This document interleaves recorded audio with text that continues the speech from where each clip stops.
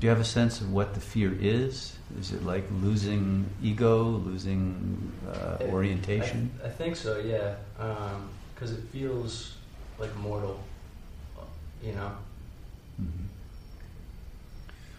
Well, I would first trust or establish and affirm that you can trust going within. Nothing bad will happen to you. It's not like taking a drug where you're out of control, right? You know, that can create fears that are valid in a certain way. You have some chemical that's operating and you don't know what's going to occur. But with meditating in a natural way, focusing on God, this is the source of goodness and protection and love, and there's nothing to be afraid of. So when you feel that fear, contain it, but don't give in to it. And then try to surrender the fear to God, either with words or with just an energetic sense of letting it go.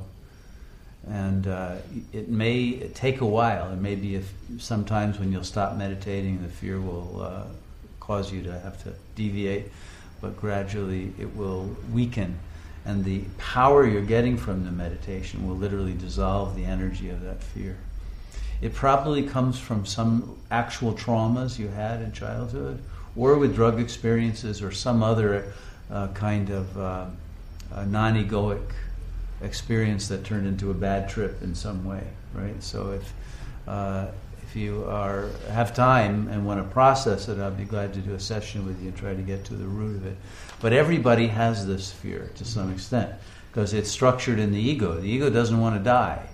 And it's dying into the flame, right? The sacred flame of God's love. And when it does that, there will be a moment of its own terror, just like a death.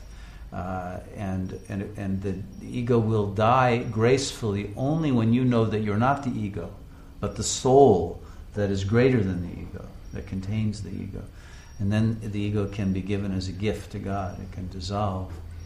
Because all it is a defense mechanism to affirm a false individuality that's separate from God. And when you recognize that what you're dissolving into is great, it's wonderful, there's no downside to it, and nothing to be afraid of. And as you go further into it, you will feel that it'll let go naturally.